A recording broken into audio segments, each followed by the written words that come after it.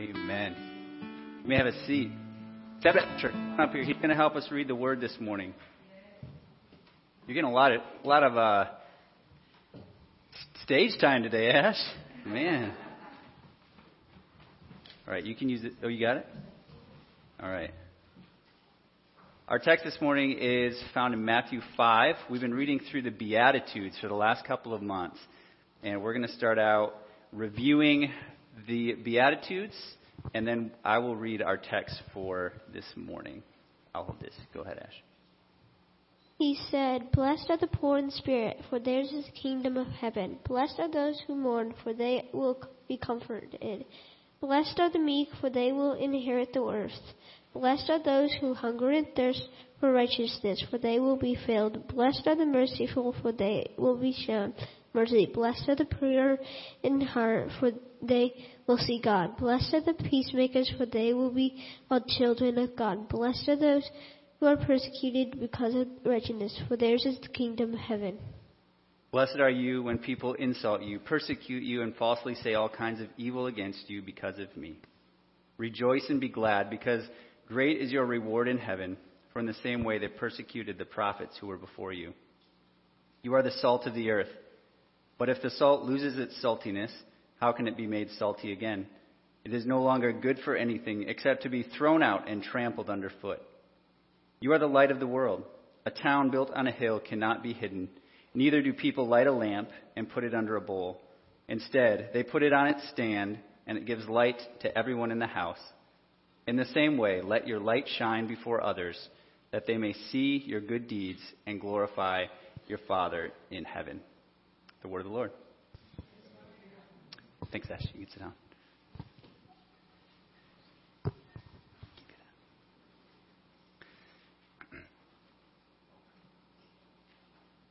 Two Bibles.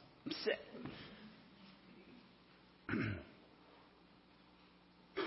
Have you ever walked past something so many times you forgot it's there?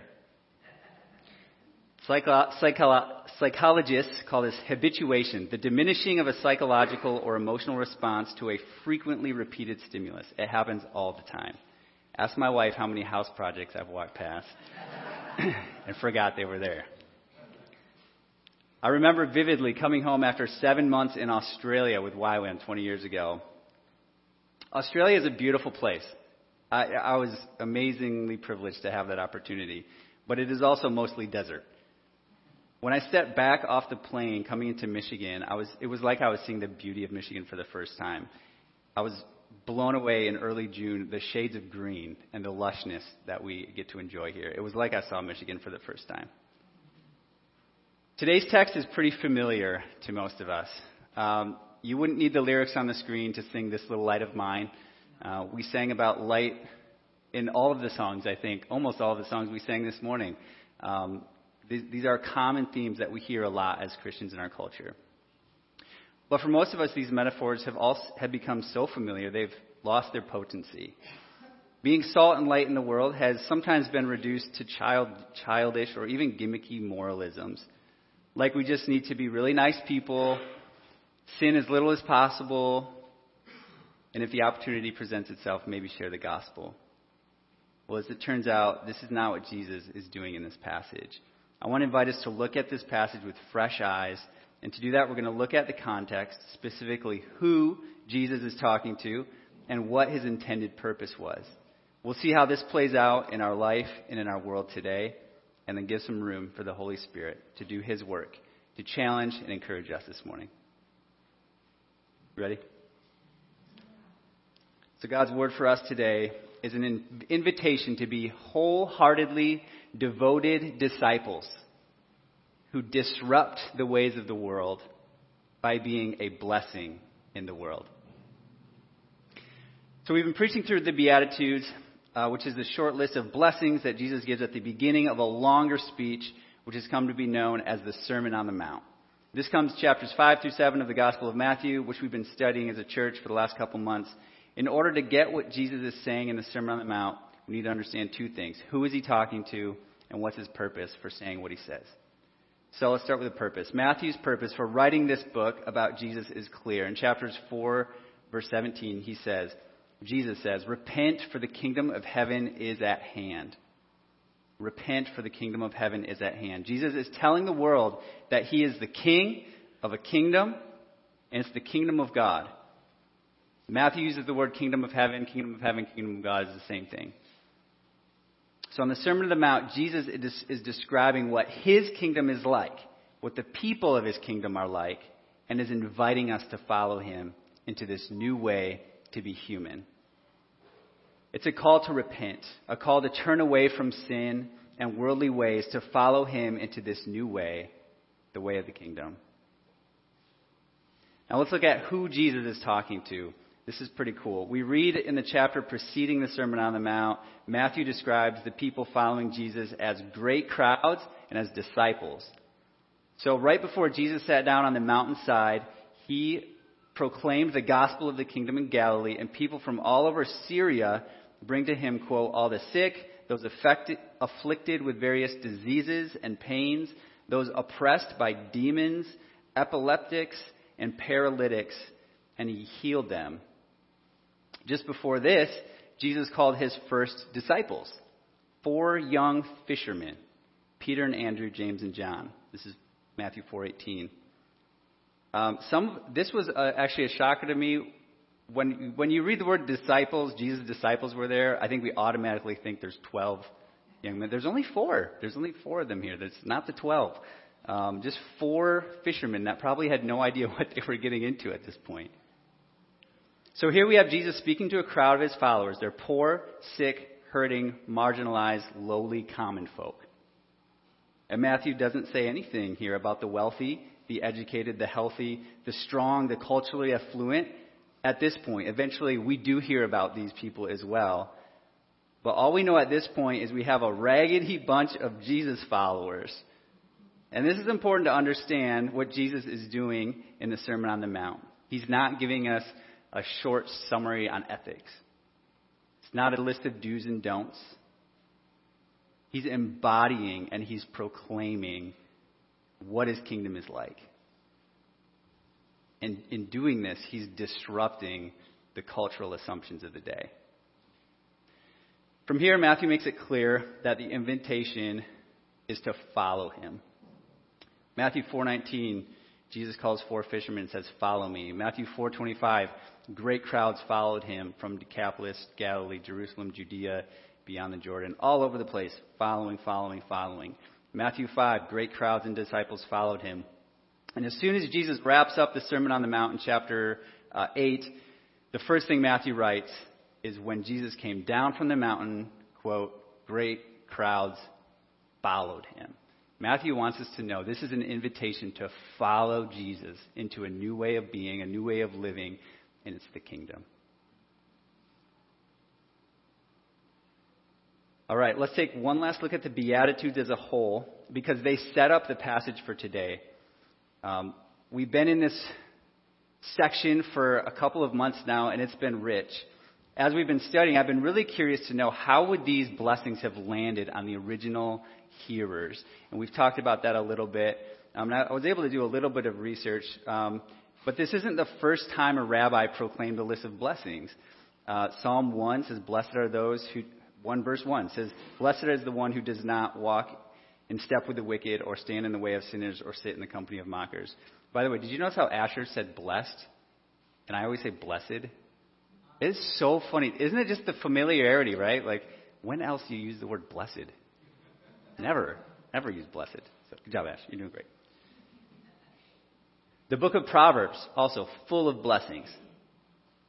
And there's this man who lived, a rabbi who lived 150 years before Jesus, and his name was Jesus too. This is fascinating. Jesus ben Sira, who also had a famous list of blessings. And I looked it up, and I'm going to read some of these. Listen to them. It says, blessed is the man who can rejoice in his children. Blessed is the man who lives to see the downfall of his enemies. Okay. Blessed is the man who lives with a sensible wife. Blessed is the one who does not plow with an ox and donkey together, talking about being unequally yoked. Blessed is the one who does not sin with the tongue. Blessed is the one who has not served an inferior. Blessed is the one who finds a friend. Blessed is the one who speaks to attentive listeners. And how great is the one who finds wisdom. It sounds kind of like the Bible, doesn't it? But knowing here in 2023, knowing Jesus' list of blessings, they hit a little different, don't they? This list includes things like, blessed are you if you see the downfall of your enemies. Jesus said, love your enemies. This list includes things like, blessed are you if you are privileged enough to not have to serve someone who is in a lower social class than you. Jesus flipped that completely upside down. Look at who he's talking to. Blessed are you if people listen to you, if you have an audience, if you have influence. Look at who Jesus called to be his disciples. Or a bunch of fishermen, a tax collector, a bunch of rejects and nobodies in the culture of the day. So we start to get a little more of an idea, I think, and a glimpse of what Jesus is doing here in the Sermon on the Mount. Everyone would have expected Jesus to say, blessed are the healthy, the wealthy, and the wise. But he doesn't. He sits before a crowd of poor, sick, diseased, beat down, neglected, and marginalized people and says, blessed are the poor in spirit. Blessed are you who mourn. Blessed are the meek. Blessed are those who hunger and thirst for righteousness. As Pastor Jaleesa said last week, Jesus is starting a fire on this mountainside. The air must have been electric with these words. It is not what people would have expected him to say. And he's flipping upside down, exposing broken systems, ideologies of the day, and is provocatively inviting people to follow him to a new way to be human. So after this fiery introduction, Jesus lays out his thesis for the rest of the sermon in this text that we have this morning about salt and light. And he immediately gets personal. I love this. He's got everyone's attention. Every eye. You probably could have heard a pin drop. And Jesus says, you are the salt of the earth. Every human heart longs to know the answer to the question, who am I? Does my life have meaning? There's not a single human being on earth who has not wrestled with this question. And Jesus cuts right to the heart and declares, I know who you are. You are the salt of the earth. You are the light of the world. I want to unpack these metaphors of salt and light so we can continue to feel the weight of what Jesus is saying here. So, salt. I got a couple slides. You can go ahead and throw one of those up. There should be one that says salt. So when Jesus calls his followers salt, what is he saying? This is a metaphor, so there's some room for interpretation. And I'm going to get a little bit nerdy here and share some kind of trivia, but it's context, and it's pretty interesting. I think it gives us a little insight into what Jesus is saying when he says, you are salt. So, at the center of the development of human civilization, there's one mineral that stands above the rest as having the greatest impact. Salt. Humans and animals can't survive without salt, right? So, in fact, the Harvard School of Health says the average human needs about 500 milligrams of salt a day. We consume about 7 times that here in America.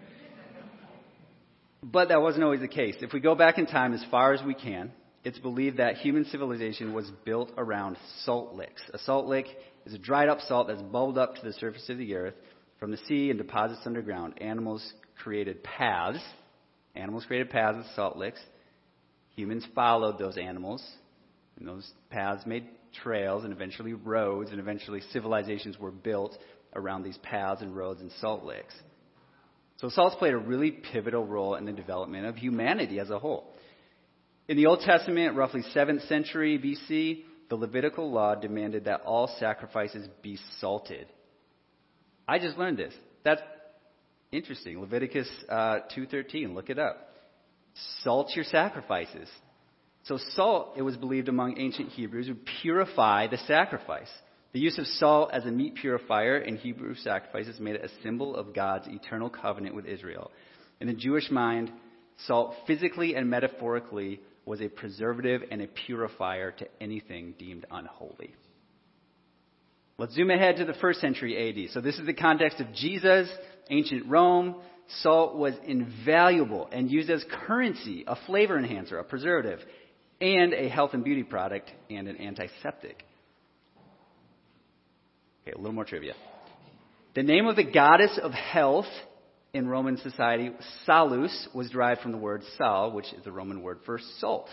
So salt and health are paired together. One of the busiest roads in Rome was the Via Salaria, which is the salt route where salt was traded. Salt was so valuable that Roman soldiers were actually paid in salt. Yeah. And if a soldier didn't measure up to par, it would be said, they are not worth salt. Have you ever heard that phrase? You're not worth salt, not worth your weight in salt. That's where that comes from. So today, I spent some time in Israel, which is amazing. You can drive. It takes about 2 hours to drive from where Jesus preached the Sermon on the Mount to the Dead Sea, which then was called the Salt Sea. This is where health and beauty products in all kinds of uses, have been extracted from the Dead Sea that are still used today and were also used 2,000 years ago. So, in the mind of an ancient Easterner, whether you're Jew, Gentile, rich, or poor, salt was viewed as one of the world's most precious commodities, a potent source of nourishment and flavor, a preserving, purifying, healing substance that every human wants and needs. And this is precisely what Jesus means when he says, "You are the salt of the earth." Embrace it. Imagine yourself sitting on the hillside hearing these words for the first time. You blessed ones, you poor in spirit, you pure in heart, you who hunger and thirst for righteousness in our world, you who seek and work to make peace, you who mourn, you meek nobodies, you are the salt of the earth. You are the single most valuable and potent source of blessing in the world. Let's look at light. So when Jesus says, "You are the light of the world," he's saying, you were created to be a kingdom witness. You can throw that slide up. You are created to be a kingdom witness in the darkest places on earth. While salt describes who we are, light describes how we live and what we do. You can throw that final slide up. Salt identifies us as the most important blessing to the world, the source of the blessing, and light describes us as the actual impact of blessing that we have on the world. The metaphor is pretty simple. Light does its best work when it's surrounded by darkness, when it can be seen. Jesus says in verse 16 that if our light shines, when we do good deeds, and the result is God is glorified. God gets the glory. So Jesus says, you're the salt of the earth, you're the light of the world, you are the most valuable and potent source of blessing in the world, in a world of compromise, and you are created to be kingdom witnesses in the darkest places on earth. Sweet. End of sermon? I wish we could end there, because Jesus has some really challenging words for us next. This is inspiring, what we've read, and Jesus, he doesn't mince words in this section. He says, right after he says, you're the salt of the earth, he says, but. If salt has lost its taste, I think the NIV says, if salt, what does it say, is no longer salt? Lost its saltiness. The actual word there is taste. If it lost its taste, how can its saltiness be restored? It's no longer good for anything but to be thrown out and trampled into street dust. Apparently, first century Jewish rabbis had a running joke when their disciples would ask, how do you make salt salty again? They would reply, with the afterbirth of a mule. It's pretty brash. Mules are sterile, so it's kind of like, you ask a dumb question, I'm going to give you a dumb answer. But it's kind of the point Jesus is making here. If your life and your allegiance is compromised, you don't have a place in his kingdom. If you're going to follow Jesus, it means you have to turn away from sin, You'll have to give up worldly ways of thinking and living and go all in on the kingdom of heaven. Jesus is essentially giving us two options here. One, be the greatest source of blessing that the world could ever ask for, or be destroyed. He doesn't mince words, and I don't want to mince words either. Jesus here is calling for wholehearted devotion to him as the king of an upside-down kingdom, a kingdom that stands in stark contrast to the world, like light to darkness. He doesn't leave room here for lukewarm cultural Christianity. He's calling for all-in, potent, culturally disruptive disciples, uncompromised by sin and worldly ideologies, who will stand out as light in the darkness.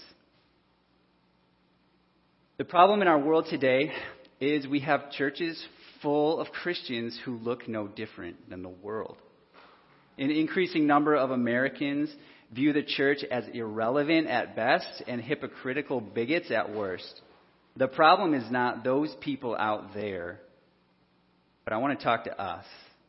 The problem is us, church. I'm referring to us, Big C Church, as a church in America, and the little part that Gold Avenue has to play in that. We have failed to be salt and light. We identify as Christians, but are compromised because we haven't left our worldly thinking, our worldly actions, and worldly allegiances. Let's start looking internally at personal sin, at our own hearts. Note that Jesus calls his followers salt and light, not salt or light. We have Christians who are trying to be salt and not light. These we could call the frozen chosen. They're nice people with strong morals and convictions, but their faith is relegated to a private, self-focused form of Christianity. They work hard to live comfortable lives, insulated from the poor, sick, hurting, and marginalized. They pray that God will heal their land, hoping he will just magically do it without them having to get their hands dirty. The ultimate goal of their faith is their own personal salvation, spiritual growth, and well-being. They may consume books, attend church conferences, worship nights, and prayer gatherings to fill the void in their hearts until it eventually wears them out. They grow cold and bitter. The purpose of their life is reduced to protecting themselves and preserving their values in a dark and evil world. They hole up, do their personal devotions, pray anxious prayers, and hope the evil of the world around them will just go away. Their life resembles a lamp that never lit a room, a city that never lit a sky. They were created to have a tremendous impact in the world, and it was wasted. Then there are those who want to be light, but not salt. These people do great things for the kingdom. They prioritize the needs of others. They make sacrifices to help those in need, maybe even build ministries, nonprofits, and churches. They're working hard, blessing the poor, but they're compromised. Because their identity is built on what they have done and not who God says they are, they work hard to keep their sin hidden from view. Eventually that sin rears its ugly head. They are found out and everything they worked for crumbles. Rather than God getting glory for their work, his name is dragged through the mud. And sadly, we've seen this happen. We've seen it happen on the platform of big churches and high-profile leaders, but I'm sure that it happens more often than we know outside the platform. The problem in the world is not only a personal issue, but also a societal one. Sin manifests itself in cultural ideologies that oppose the kingdom of God. When we fail to break allegiance with these worldly ideologies, our witness in the world is compromised. Now, an ideology is defined as a system of ideas and ideals, especially one which forms the basis of economic or political theory and practice. When Jesus preached the Sermon on the Mount, he was preaching to a world that had some issues. to say it, yeah. It was a tinderbox. Ancient Rome has sometimes been referred to as a tinderbox by historians, politically and culturally. of competing ideologies, and everyone had their own solution. Zealots believed the answer was violent resistance. Sadducees believed the answer was quiet compromise. Pharisees believed the answer was personal piety. The Essenes believed the answer was to retreat from the world altogether. Roman elites believed the answer was allegiance to the empire to achieve Pax Romana, to achieve world peace. And things aren't so different today. Much like the fragile and contentious first century world in which Jesus lived, we live in a world with a myriad of clashing ideologies. I couldn't possibly cover them all, but around the globe, groups of people are violently promoting their ideas and ideals by force, believing it's justified for making the world as they see it a better place. We see this unfolding real time in Israel and Gaza, don't we? We see this happening in Ukraine and Russia, but we also see it happening right here in the U.S. A 2022 poll showed that among Americans who identify as Democrat or Republican, 1 in 3 now believe that violence could be justified to advance their party's goals. 1 in 3. We saw race riots in 2020. We saw the storming of the Capitol in 2021. We hear the political rhetoric in the news all the time. Across party lines, Americans are increasingly violent in their attempts to defend their political ideologies. Even if it doesn't manifest in physical violence, there's violence brewing under the surface of our minds as Americans. 60% of voters think members of the opposite political party pose a threat to America. 40% would call them evil, and more than 20% would call them animals. Our political allegiances are tearing us apart as a nation and as a church. How many friends, family members, co-workers have you lost in the last 3 years due to politics? How many have we lost as Gold Avenue Church due to differing political ideologies? This is literally tearing us apart. And this is precisely what Jesus is speaking to when he calls us to be salt and light in the world. He's saying, you are different. Doesn't mean we can't vote Democrat or Republican. But Jesus does challenge our allegiances here. Both parties have values that align with the kingdom of heaven and areas where they stand opposed. And the question Jesus is laying out for us is, when your political affiliation causes a compromise, are you willing to lean away from that allegiance and into allegiance with the kingdom of heaven? That, I feel like, is the challenge that he is laying out before us right now. Okay, we just talked about politics. Everyone take a deep breath. Deep cleansing breath. So God's been calling his people to leave their sin and worldly ways and follow him from the very beginning. This passage in Matthew isn't the first time we see God doing this. Think back to Abraham.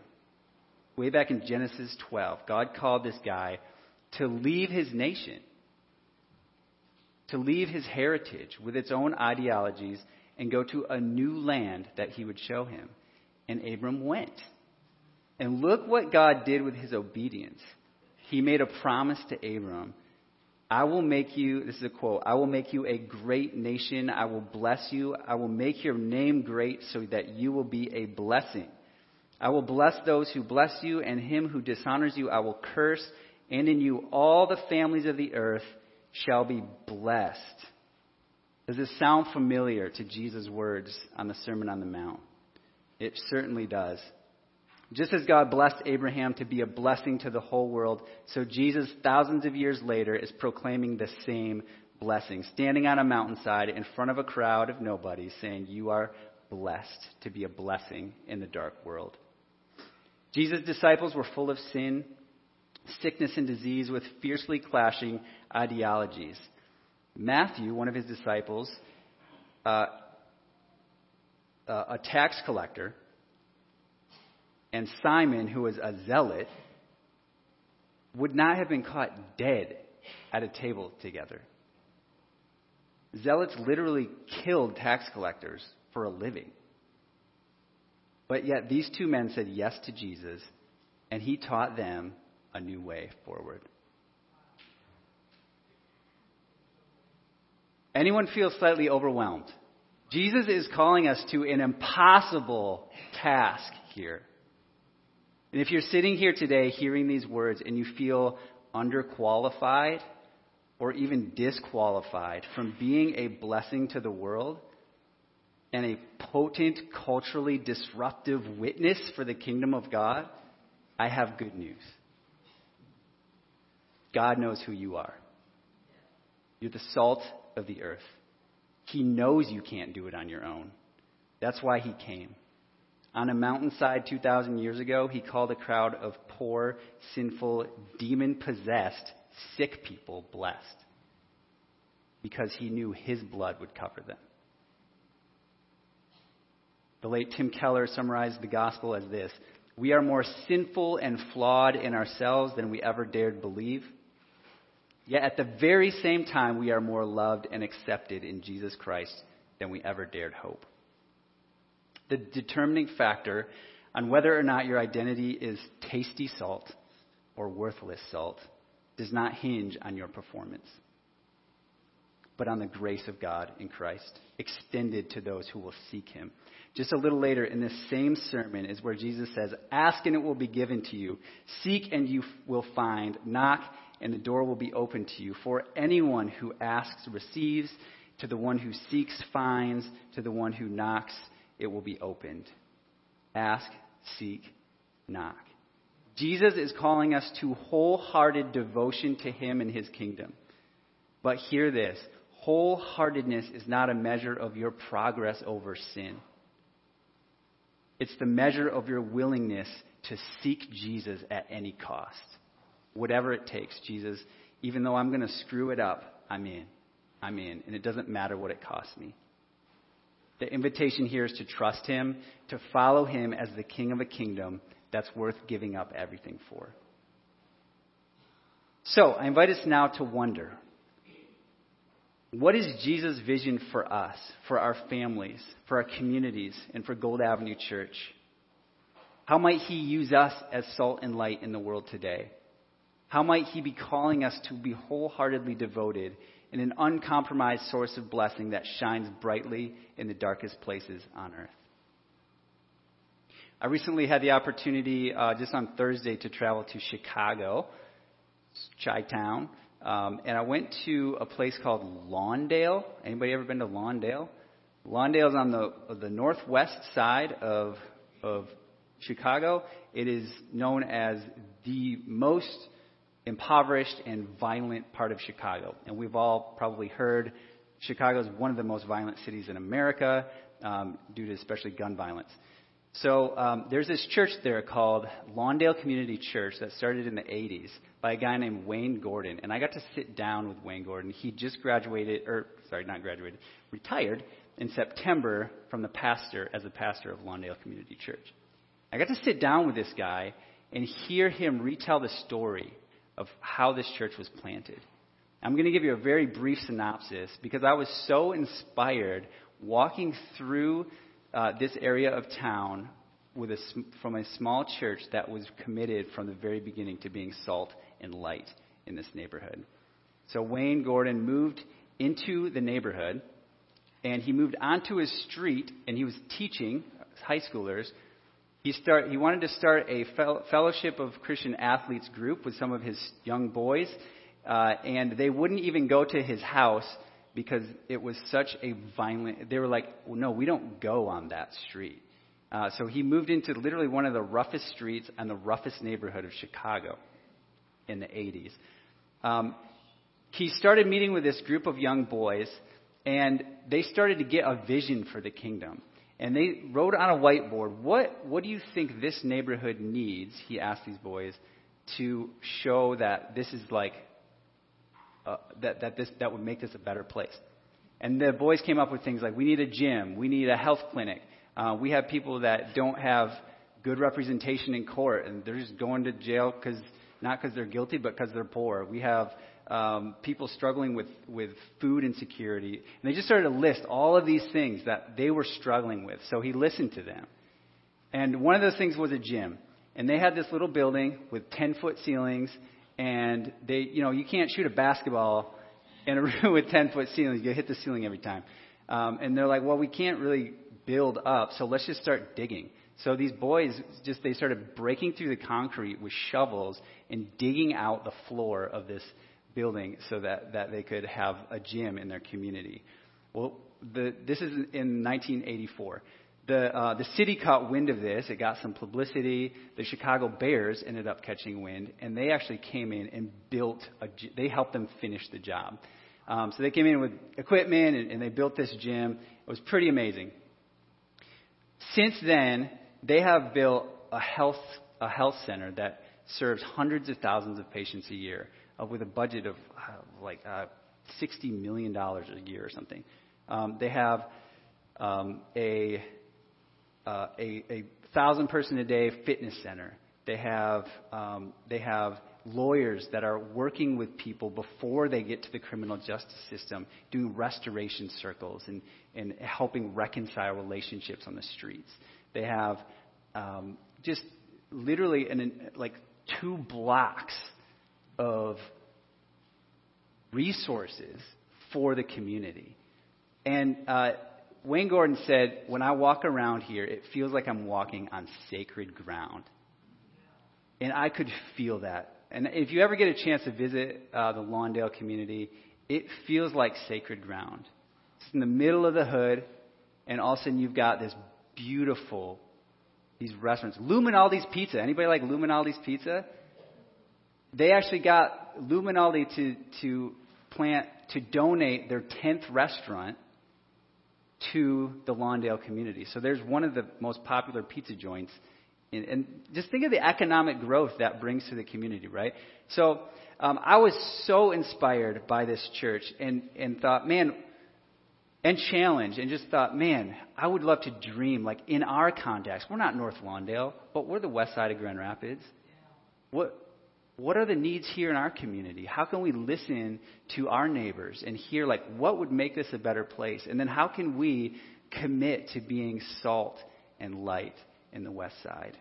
And I hope that it can put tingles down your spine like it did for me as you just begin to dream with God and think about what he could do with little old, poor, marginalized Gold Avenue Church. And we don't have all the resources. We're not a mega church. But I believe God can do something profound, that we could have such an impact on the west side if we'll just say yes to Jesus. So that's all I have. I know we're moving into communion. I think the worship team can come on up. And as they do, I want to just invite us to reflect on what I was sharing this morning. So maybe close your eyes if you want and just reflect. God, what are you doing here? I believe that Jesus is calling us to be all in. Am I all in? He's given us a vision for life in the kingdom. He's inviting us to join him. He's saying, repent, for the kingdom of heaven is at hand. It's right here. The veil is thin. The opportunity is right in front of us. So maybe you've never said yes to Jesus. This is an invitation to follow him. There's a place for you in the kingdom. Turn from your old ways, confess them to God, run to his open arms. After the service, we'll have people up here to pray with you. Maybe you're on the fence. You believe in God, but you're having a hard time. You're having a hard time being associated with evangelical Christians, maybe. Maybe you've been hurt by someone in the church. Maybe you're in a process of deconstructing what you believe, what parts of your faith are solid and which ones are maybe corrupted or compromised in some way. If that's you, hear Jesus' invitation this morning to repent. Repent simply means turn away from sin, turn away from compromise, and turn to God. And don't stop halfway. He's inviting you to trust him with your whole self, even your doubts. For the kingdom of heaven is at hand. And maybe you've been faithfully following Jesus for a long time, but something you heard today revealed an area in your own heart or life still plagued by sin or another allegiance that may be compromising your witness. Thank God, thank you, God, for your grace. And he's inviting us to confess and repent, for the kingdom of God is at hand. We're going to share communion in a few moments. I didn't realize we were going to do that until about an hour before the service. But I thought, what could be a better response than to come to the table where Jesus is saying, come follow me, and to practice something that is distinct to the kingdom of heaven as a statement to say, Jesus, I'm all in.